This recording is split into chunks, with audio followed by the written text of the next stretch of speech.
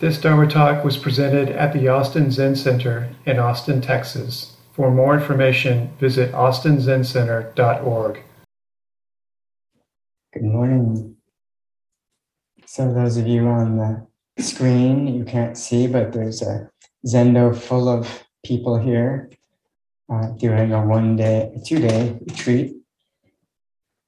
And those of you in the room, there's a screen full of people here attending a Dharma talk. And this practice period, we're right now in the middle of a 2-month practice period.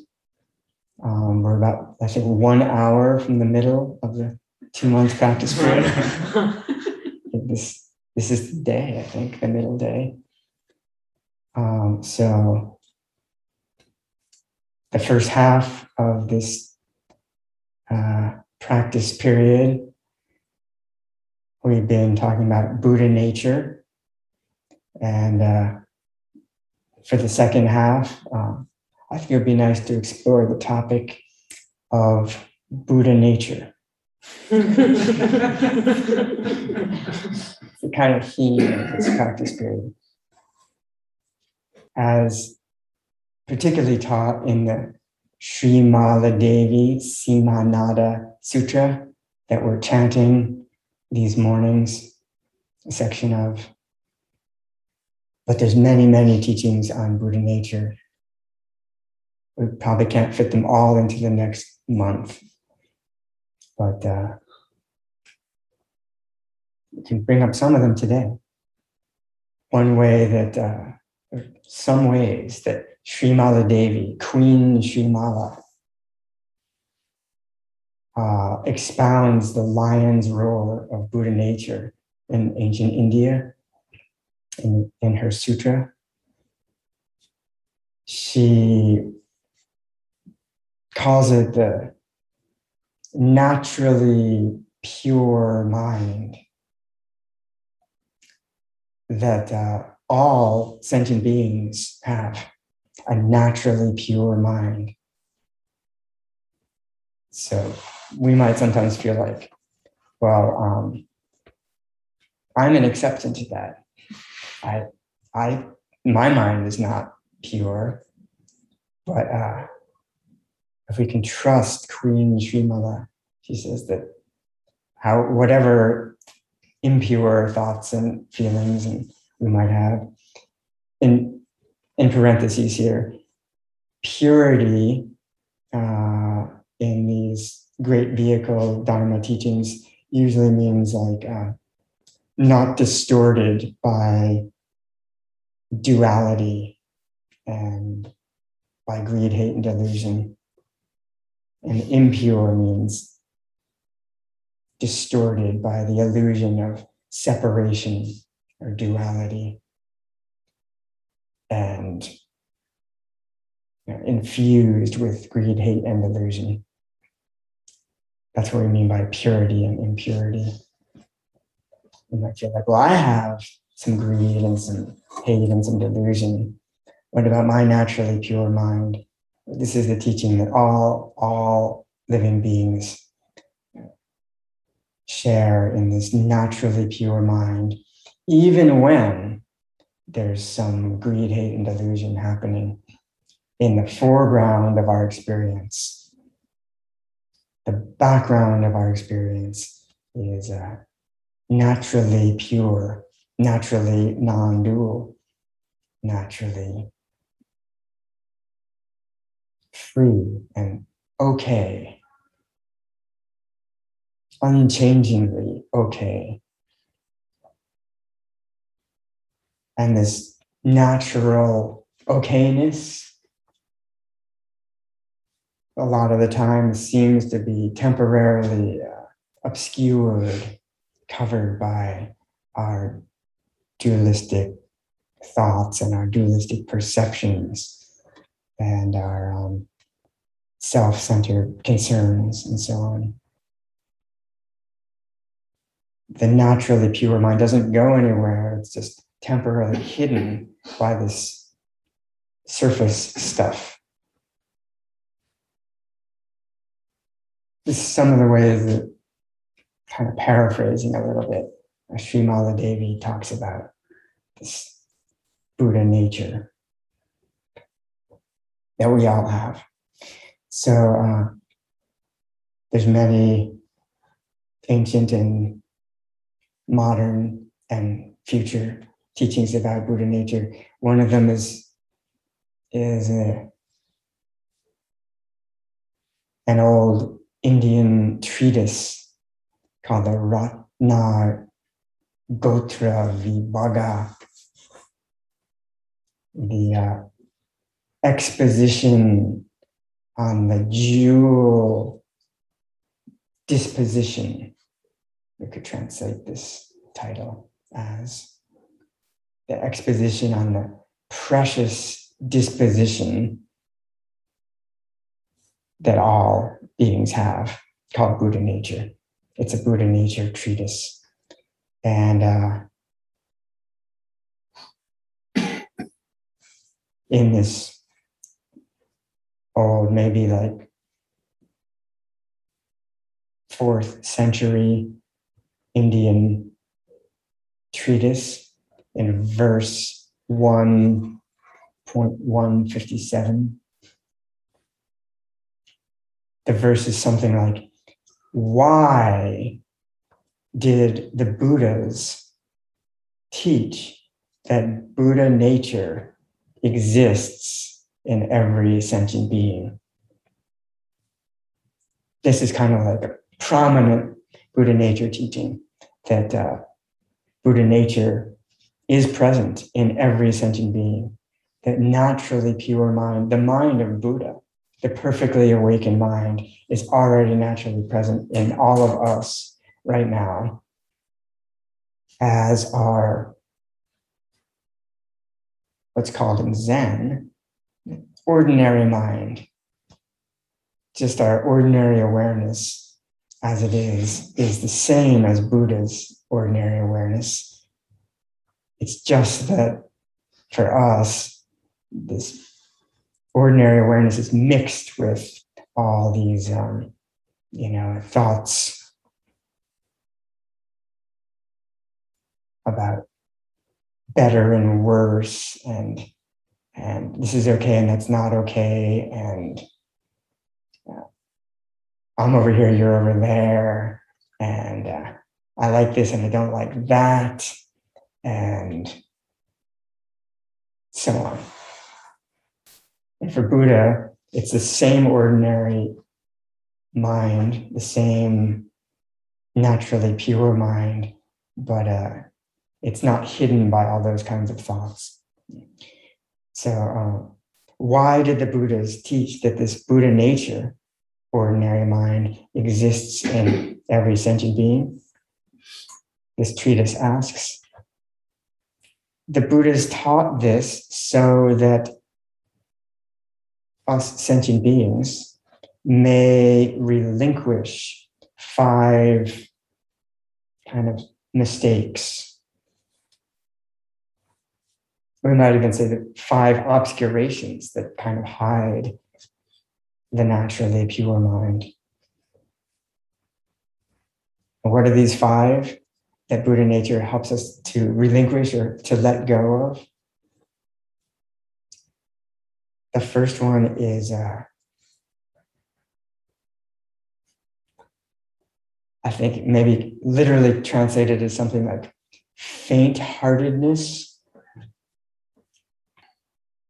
including self-contempt and doubt. But maybe we could understand this as low self-esteem.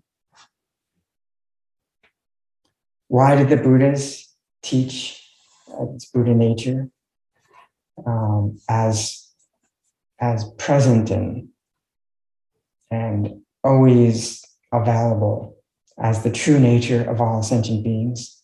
They taught it to so that we can relinquish this kind of painful misunderstanding called low self-esteem. I think it's a common obscuration of us sentient beings. It especially might kind of crop up when we're doing things like a Zen sesshin. You might feel like, this is crazy. I can't do this. Like sitting day after day. And like the Buddhas, like Shakyamuni Buddha, he didn't seem to have a problem doing sesshin. He sat like for like 6 years without moving and all this kind of stuff. But I am so not like that. I can barely make it through. Every period I'm thinking about, should I leave? And because I can't do this. And then I start hearing about, the perfect awakening of the Buddhas, and like, that's like out of my league. Doesn't seem, maybe some people, but not me. The Buddha has taught this Buddha nature to help us let go of these kinds of thoughts. Why? Because we have the identical nature as Shakyamuni Buddha and all the Buddhas. If we can trust this more and more deeply based on these teachings, and kind of like exploring the teachings more and more deeply to kind of taste this truth, even just a little bit, which helps us to trust them even more. This is good medicine for low self-esteem. See how that could make sense? We have everything we need. We don't need to add anything at all to it. That's the teaching of Buddha nature. And we don't need to take anything away from the naturally pure mind. It's just that we may need to kind of see through the obscurations that hide it. We might feel like, I kind of get the gist of that, and it seems like if I were to kind of see through my obscurations of thoughts and feelings and so on that seem to hide this unchanging, naturally pure mind, that it would be pretty good. That would be pretty good, that naturally pure mind, but not like Shakyamuni Buddha's. His is like probably like an upgraded naturally pure mind. But the teaching is that it's not like that. It's that our naturally pure mind is exactly identical to all the fully awakened Buddhas. Nothing needs to be added to it. Wow, if we can trust this, I think this can really kind of start eating away at a habitual low self-esteem, and doubt, I think, goes with this, like doubt that I can do this practice and realize this practice. That's one of the 5 reasons the Buddha's taught Buddha nature to, so we can relinquish this low self-esteem. The second one is translated maybe kind of literally as the flaw that we can relinquish is the contempt for inferior beings. And maybe we could retranslate this as inflated self-esteem, like the opposite of the first. What an awesome teaching of Buddha nature, that it can help us relinquish low self-esteem and overly inflated self-esteem that has contempt for inferior beings. This would be an example of kind of the opposite of like, I can't do this practice. This would be the thought like, nobody else around here can do this practice, but I can. It's like, I'm really going to do this, and like, good luck to everybody else. I don't think so. This eliminates that kind of thinking, that kind of nasty thinking. Why? Because all beings equally have this Buddha nature. everybody has equal access to it. No matter how many obscurations, we could say practically speaking, maybe some people seem to have more obscurations, some less, but this is focusing on the fact that that's not the important issue. The important issue is that what's being obscured is exactly identical and complete in all sentient beings. That's what we mean by equal access. Yes, it helps to hear teachings about this. It helps to have a practice where we can try to see into this. But this is possible for anyone. And there's many stories in the tradition about people seeing into the Buddha nature, verifying their own Buddha nature without having any practice beforehand at all, and without ever hearing about Buddha, Dharma, and so on. It's possible. Why is it possible? Because all beings have this Buddha nature.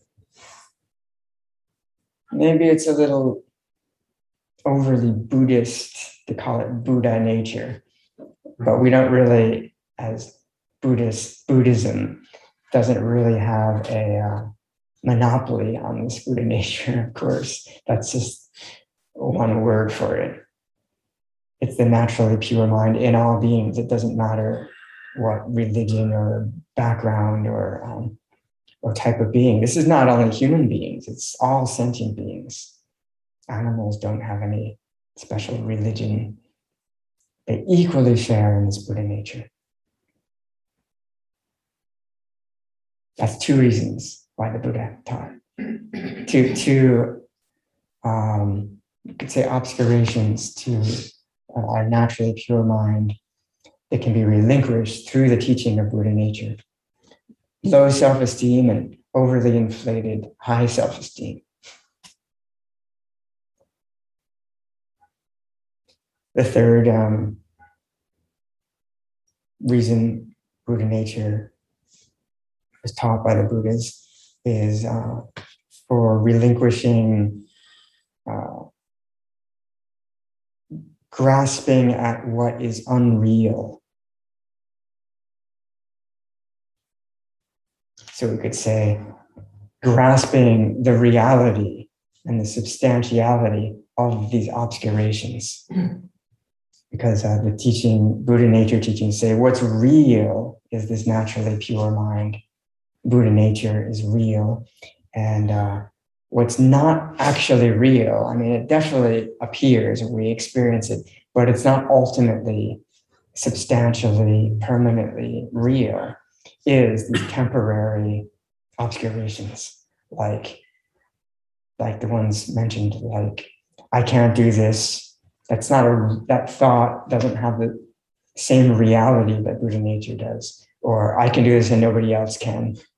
That thought doesn't have the reality that Buddha nature has. Real usually means that which is actually true and that which is always the case. When we talk about ultimately true, or ultimate reality in Buddha Dharma, that generally there's different versions of it in different Buddhist traditions, but they all are about what is always the case without exception. If there's any exceptions to something we call ultimately real, then it's not really ultimately real.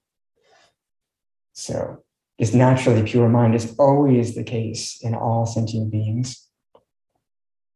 It's ultimately real, but the thought, like, I can't do this practice and I can't realize Buddha nature, is not always the case. It sometimes appears, that thought appears out of Buddha nature and then gets kind of like plastered over the Buddha nature that it arose from and hides the Buddha nature that it arose from. This kind of thing is possible, strange, but possible. And actually, it's happening pretty much all the time for all sentient beings to greater or lesser extent. The thought, I can't realize this ordinary mind that's present right now, shining through every experience. I can't realize that ordinary mind can manifest such a thought like that. And then the thought that it manifests hides its very source. Strange.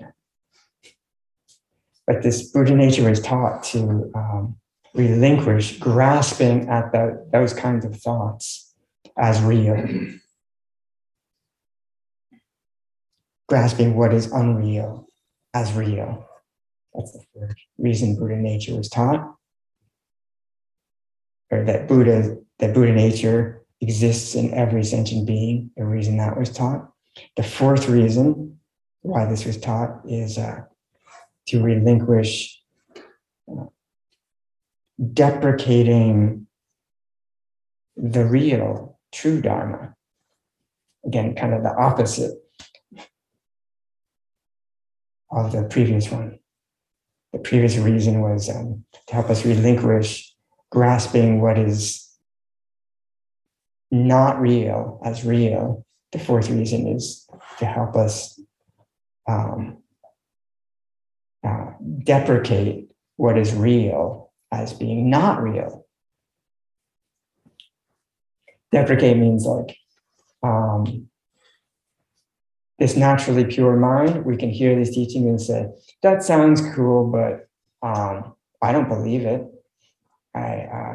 It's a nice, encouraging teaching, but I don't really think it's true. But what I do kind of think is true is these thoughts like, I can't stand this. Because doesn't it actually feel more real? That thought is like, I'm out of here. That's real. And this naturally pure mind, I know Coco is trying to be encouraging and all, but it's not going to work. Because my thought that I got to get out of here is more real. The fourth reason why Buddha nature was taught is to help us let go of that. Of kind of deprecating what is real. And I think that this treatise, in addition to saying that what's real is that all beings have Buddha nature, it goes even further. We might start deprecating teachings like this because they sound a little far-fetched. To say that this ordinary mind, this naturally present disposition, this dual disposition, the Ratnagotra, this heart of the thus come one, the Tathagata Garbha, the awakened nature of Buddha Dhatu, that this is not only just peaceful and free, it's also naturally is replete with all Buddha qualities like unconditional love and unconditional compassion. It might feel like I was kind of down with this up to this point. Okay, there's an ordinary mind behind all this, all these thoughts and feelings. But to say that ordinary mind is already naturally infused with, is naturally, or it naturally has these Buddha qualities like unconditional, infinite love and unconditional, infinite compassion for all beings. Sometimes when I hear things like that, I say, well, this is like, now we're taking it to a different level. That's a step further. I don't know. I don't know if I fully believe that part. But that is the teaching of Buddha nature. When nothing's blocking it, when nothing's obscuring it at all, it is naturally loving to everyone. Even like the really annoying ones. It's how could it be like unconditionally loving? Loving in Buddhism usually means wanting others to be completely free from, or wanting others to be totally happy, wishing happiness for others. Maybe that makes it a little more accessible. Compassion is wishing that others not suffer, and love is wishing that others are happy. But even the feeling of like that love, the more conventional sense of love as just this sense of like, we're not separate at all. We're like, you are equally as important as me, that kind of feeling. That comes along naturally, it is said, with the Buddha nature. Maybe we can, if we reason about it a little bit, maybe we can see, could it be that the only thing that blocks that sense of unity with others is just our thoughts and feelings, and even perceptions that their other is separate from us over there.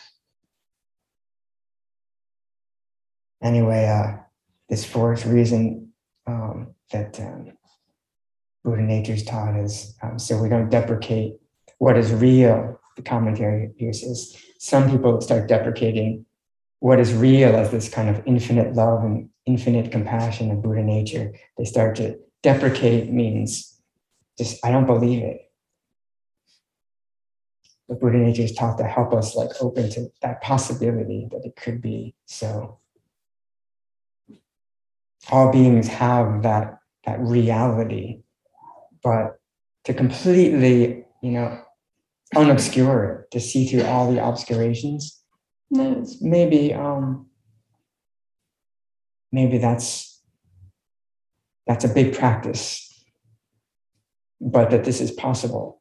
If we had to create infinite love and compassion, that sounds actually almost impossible. But if it's already here, but it just needs to be unblocked and revealed, maybe that makes it more possible. This is the teaching of Buddha nature. And the fifth reason that the Buddhas teach that all sentient beings have Buddha nature is to relinquish this flaw of,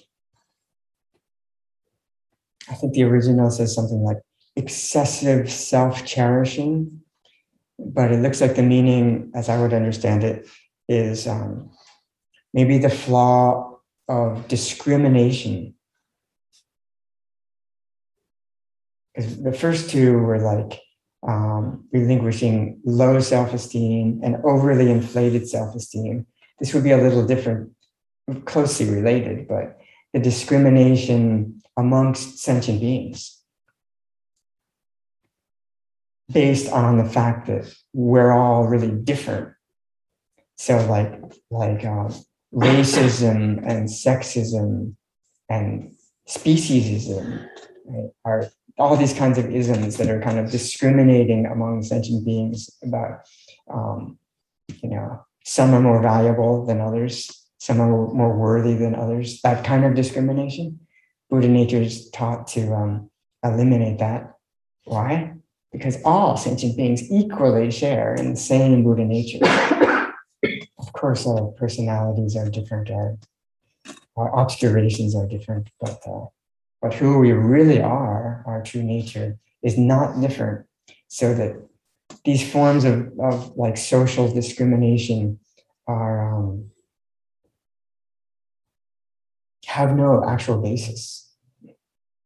That's a kind of an amazing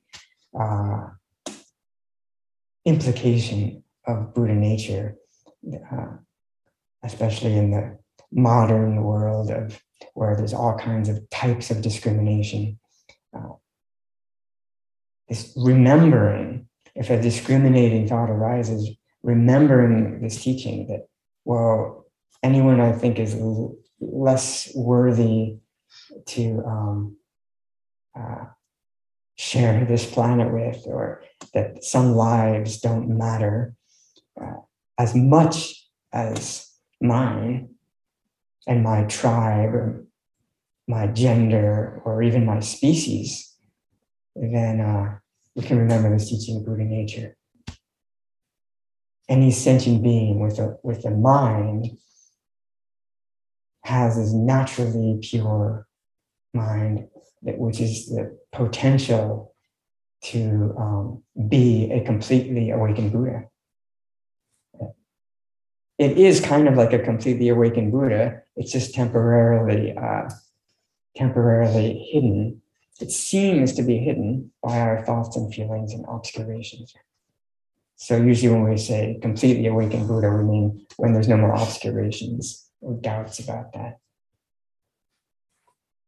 Yeah, can you follow these 5 reasons why Buddha nature was taught? I thought that's a nice teaching hidden in the Jewel Disposition treatise. Then we have infinite other teachings about Buddha nature. And I thought, kind of nice, that was like the old ancient Indian way of talking.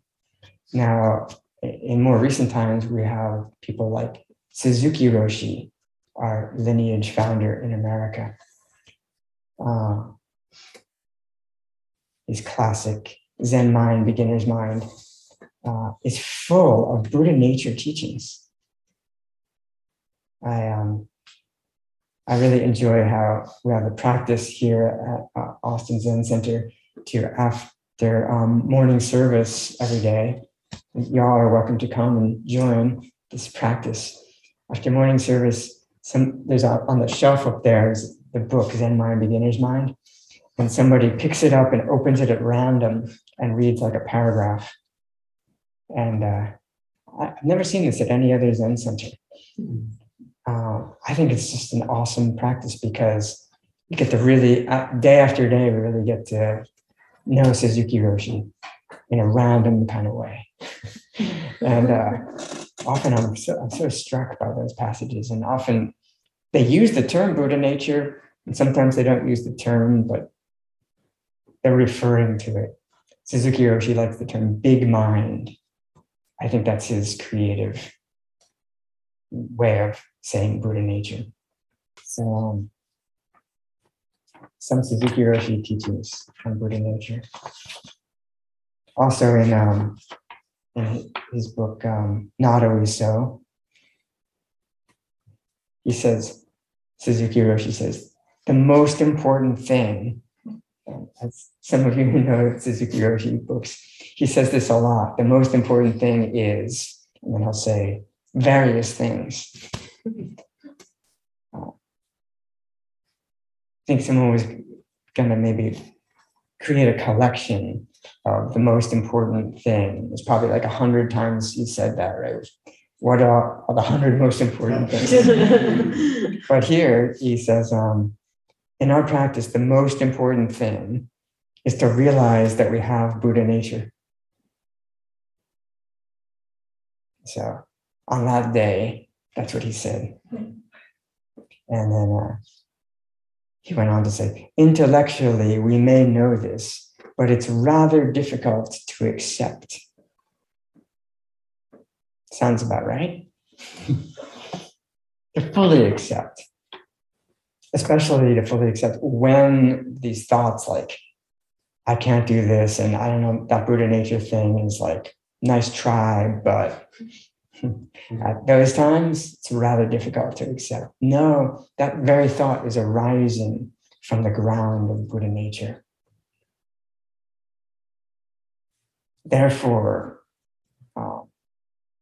strictly speaking, we could say that that thought is perfectly pure because it's arising from the perfectly pure Buddha nature. But it seems to be a kind of impure thought that like, forget about this Buddha nature business.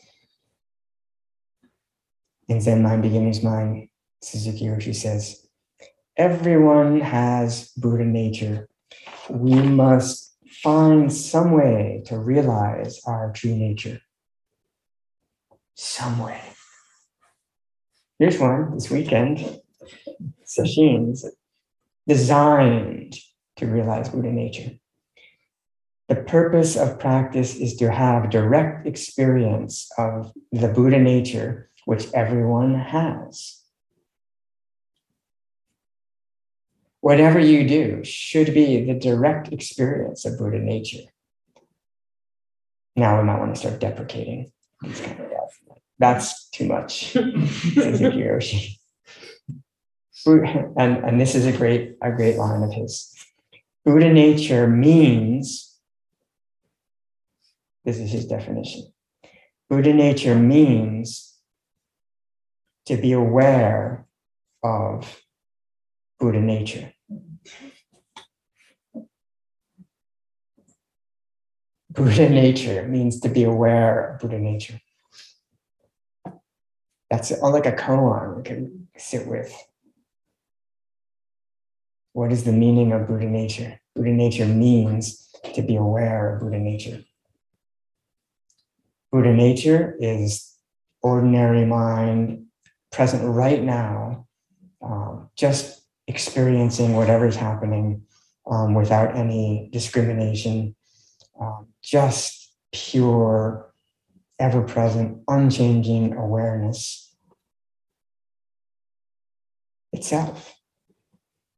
Buddha nature means to be aware of this Buddha nature. Interesting. And I think it was just this last week when somebody picked up the book after morning service and randomly opened it. Was it random or was it Suzuki Roshi's Buddha nature? So, this would be good to talk about this weekend in Sesshin. So I'm going to power up this particular page so someone's thumb will find it. He says, this is in the chapter on control, which is about not trying to control our obscuring thoughts. He says, to live in the realm of Buddha nature means to die as a small being, moment after moment. To die as a small being, we could say the sentient being that has Buddha nature dies moment after moment. And that is living in the realm of Buddha nature. Say, well, if the sentient being has Buddha nature and the sentient being dies, wouldn't the Buddha nature die too? But actually, I would propose, if we look even more deeply, that we could rearrange the usual teaching that all sentient beings have Buddha nature to say that Buddha nature has all sentient beings. That's my feeling, that's more true. Therefore, the sentient being that Buddha nature has that's the small being that each of us is, can die moment to moment, can be let go of, and then what's left is Buddha nature. Occasionally, some ancient teachers have said, well, Buddha nature is just another term for sentient beings, because it's the true nature of all sentient beings. So sentient beings are Buddha nature. I think that's a valid teaching. And then another teacher once said, essentially, what are the obscurations to Buddha nature? What is it that seems to be hiding Buddha nature? These obscurations are called sentient beings. It's kind of the opposite. And I think both are nice pointers to how this is. What is it that blocks the undifferentiated, ever-present, unchanging awareness? Sentient beings block it. What are sentient beings? Small beings, the ones that feel as if they're separate entities. Those kinds of sentient beings are the obscuration to Buddha nature, and sentient beings also are Buddha nature. These kind of contradictory statements may make some sense as we start to talk about them, right? You can see how both could be true, right? Here Suzuki Roshi says, to live in the realm of Buddha nature means to die as a small being, moment by moment. Whatever we see out there is changing, losing its balance. Everything we see is impermanent and changing, losing its balance. The reason everything looks beautiful is because it's out of balance, but its background is always in perfect harmony. This is how everything exists in the realm of Buddha nature, losing its balance against the background of perfect balance.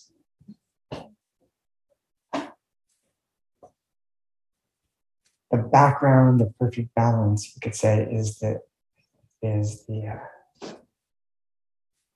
space-like, all-encompassing, borderless, locationless, timeless presence of awareness, always seemingly in the background.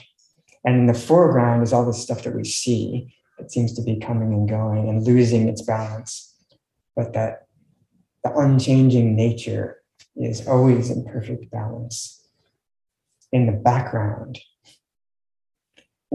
us sentient beings are really into foreground experiences, like, oh, what's that? What's that?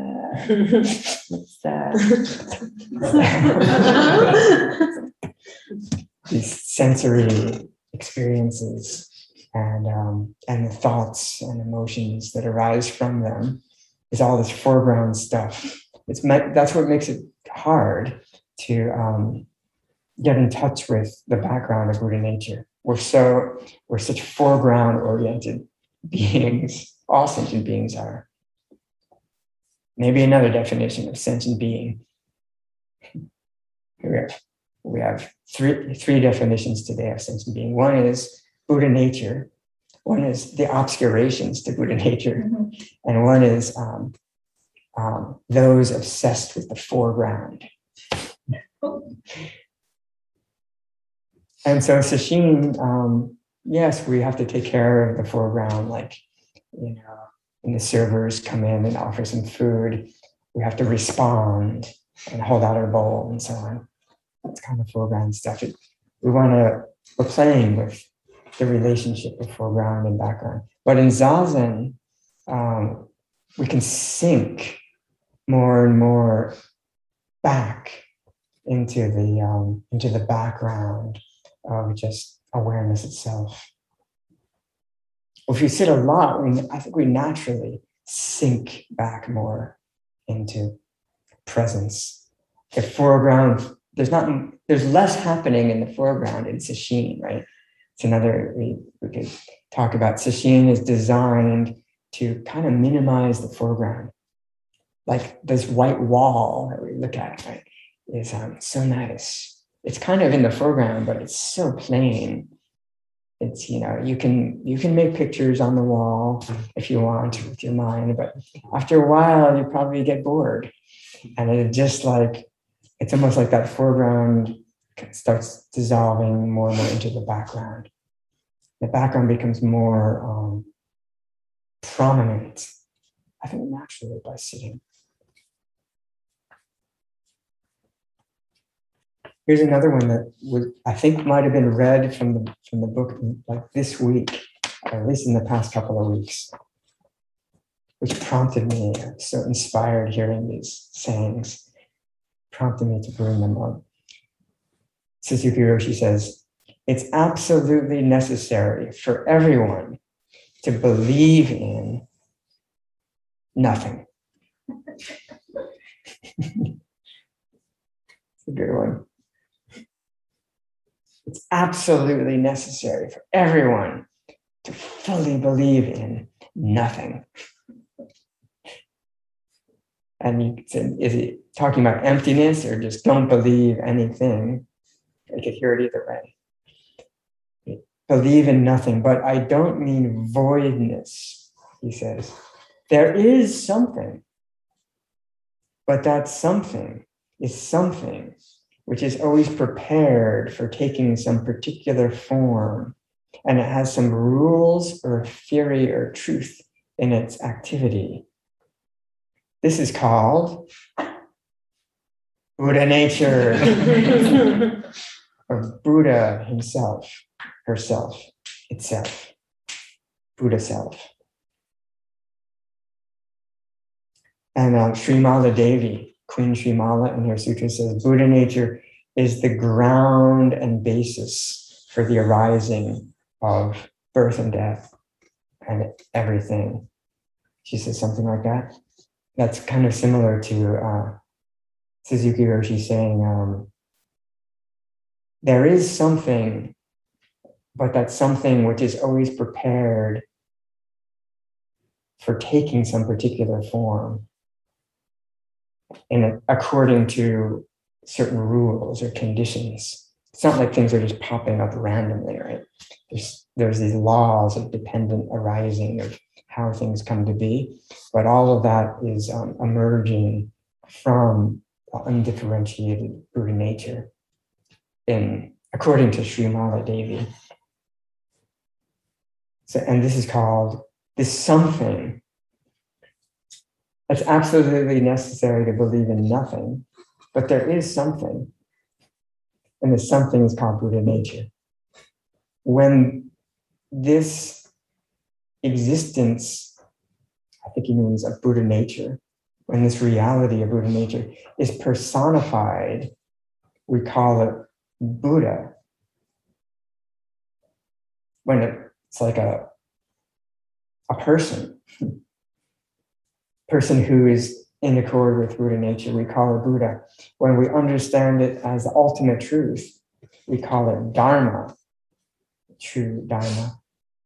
And when we accept the truth and act as part of the Buddha, or according to this theory, we call ourselves Sangha, a community of practitioners trying to accord with Buddha nature.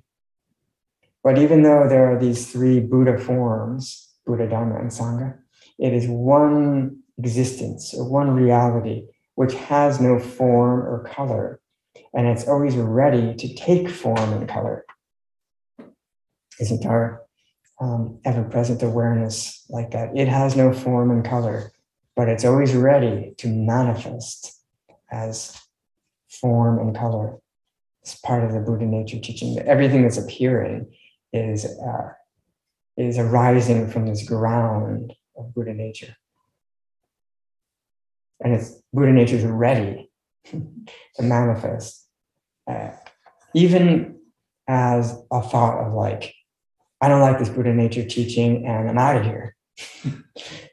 Buddha nature is ready to appear as that thought. That's how free it is. It's willing to appear as that thought according to the conditions, but certain rules, like if there's habit patterns to an ascension being to create such a thought, Buddha nature's like, okay, well, let's follow the habit patterns in the way that it will arise. This Buddha thought of like, I can't do this practice. It's allowed to arise that way, and it will arise that way according to the rules of the moment. This is not just theory, Suzuki Roshi says. This is not just the teaching of Buddhism. This is the absolutely necessary understanding of our life. That's the chapter called Believing in Nothing. You must absolutely understand this. Believe in nothing. Do you have any questions about this? Any qualms, doubts? Yes. So if sentient beings are Buddha nature and sentient beings are also the obscuration of Buddha nature, does that mean that obscuration of Buddha nature is also within Buddha nature? Yes. So Elliot asked, if obscurations are Buddha nature and they also are Buddha nature, does that mean that the obscurations are within Buddha nature? Yes, yeah. I think that Queen Shimala is one of the great Buddha nature lions roarers that particularly brings out this point. This isn't always brought out. That she says birth and death arises from the ground, the basis or foundation of Buddha nature. We could say birth and death also means all these obscurations. So it arises from, you could also say it's within. That's how you said it. I like that way of saying it. Because if we're saying the space of awareness has no edges or boundaries, it is an all-inclusive awareness. Everything that appears to arise must be arising within the space. There's nothing outside of the space of awareness. If there were something outside of the space in awareness, we would have no idea about it, right? By definition. So, well, maybe there's something outside of that, but us sentient beings will never be able to know anything about if there were or weren't. So there's no reason to assume that there would be. And if we go further, we could even say, well, really, if this awareness really literally has no boundaries, that literally means that it's impossible for there to be anything outside of it. So, but there are these thoughts like, I don't think I can do this practice. Where does that thought arise? It must be arising within Buddha nature. And if we warm up to that kind of teaching more and more, then the next time that thought arises, isn't it a different experience? I have a different relationship to that kind of thought, right? Because it might still be arising, but like, okay, Buddha nature wants to give rise to that thought now. Who am I, the small sentient being that I am? Who am I to try to get rid of that thought? If Buddha wants to give me that thought, then I accept it. And that way of accepting that thought, then kind of like the thought's more like a cloud instead of a sledgehammer. It's more workable. Yes. So would that be the obscurations within, would that be what we're talking about when we say Tathagata Garbha? Yes. Well, Tathagata Garbha, as Queen Shimala defines Tathagata Garbha, which is really basically a synonym of Buddha nature in the tradition. It's just it's a fancy other Sanskrit way of saying it. So she defines Buddha nature as the pure Dharmakaya, which is like the reality body of Buddha, which is saying completely unobscured, spacious, empty love and compassion. That's roughly, you could say, is Dharmakaya. So she says that unobscured reality, when it's mixed with the obscurations, when it's temporarily obscured by these thoughts and feelings and so on, that's what we call Buddha nature. Follow? So this is nice. Today I've been talking about Buddha nature, maybe a little bit more like the Dharmakaya itself, which sometimes it's taught like that. But Srimala Devi kind of nuances a little bit. She says, let's use this term Tathagata Garbha. You can use Buddha nature this way to mean the true reality that's completely unobscured while being temporarily hidden by the thoughts that themselves are the Dharmakaya, actually. But the thoughts that are the Dharmakaya seem to hide the Dharmakaya.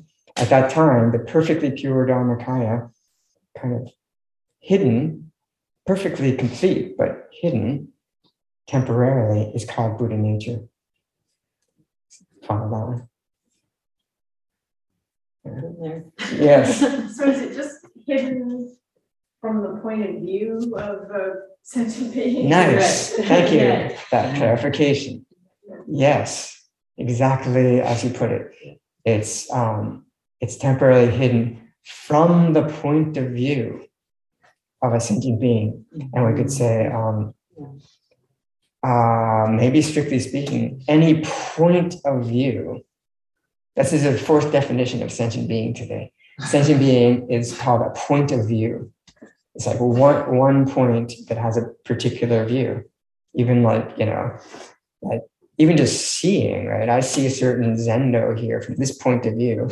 And Meikon sees a different zendo from her point of view because our eyes are located differently. We can't escape that aspect of sentient beingness, but we can also know that the Dharmakaya actually doesn't have a point of view. Yeah, so it's hidden from the point of view of a sentient being, or we could even say it's hidden by the point of view that we call a sentient being. Yes. So if all sentient beings are capable of realizing their Buddha nature, then why does Buddha nature create obscurations? So now ask, if all sentient beings are capable of realizing their Buddha nature and being Buddha, being a fully awakened Buddha, why are there obscurations? Why does Buddha nature create obscurations? Oh yeah, why does Buddha nature create the obscurations? And I think we could say that Buddha nature creates or manifests, gives rise to the obscurations. Yeah. Queen Srimala, we haven't gotten to this part in the sutra, but I can't quite remember exactly how she says it. We'll try to cover it in the last class. I think she says near the end of the sutra, this is totally amazing that Buddha nature can be totally, or I think she says maybe that there is a naturally pure mind, and that the naturally pure mind can be obscured. That's amazing, she thought. And how could even that be? Or like, how could this be? And then the Buddha, who's listening to Queen Srimala's discourse, says, you're right, Queen Srimala. There are two things that are, I think he says, inconceivable in this world. One is the naturally pure mind. Like maybe we say the Dharmakaya. That's one. It's inconceivable. We can't say anything about it really. And the second one is that that this naturally pure mind can be hidden by these obscurations. That is inconceivable how that is so. Or it's just amazing how that is so. So without offering any explanation for it, of why, just don't even try to figure that out. It's just inconceivable. It's a nice section there. But another explanation, if we wanted to attempt one, is like Suzuki Roshi saying, there is something, and that something is always prepared for taking some particular forms, and it has some rules or theory or truth in its activity. This is called Buddha nature.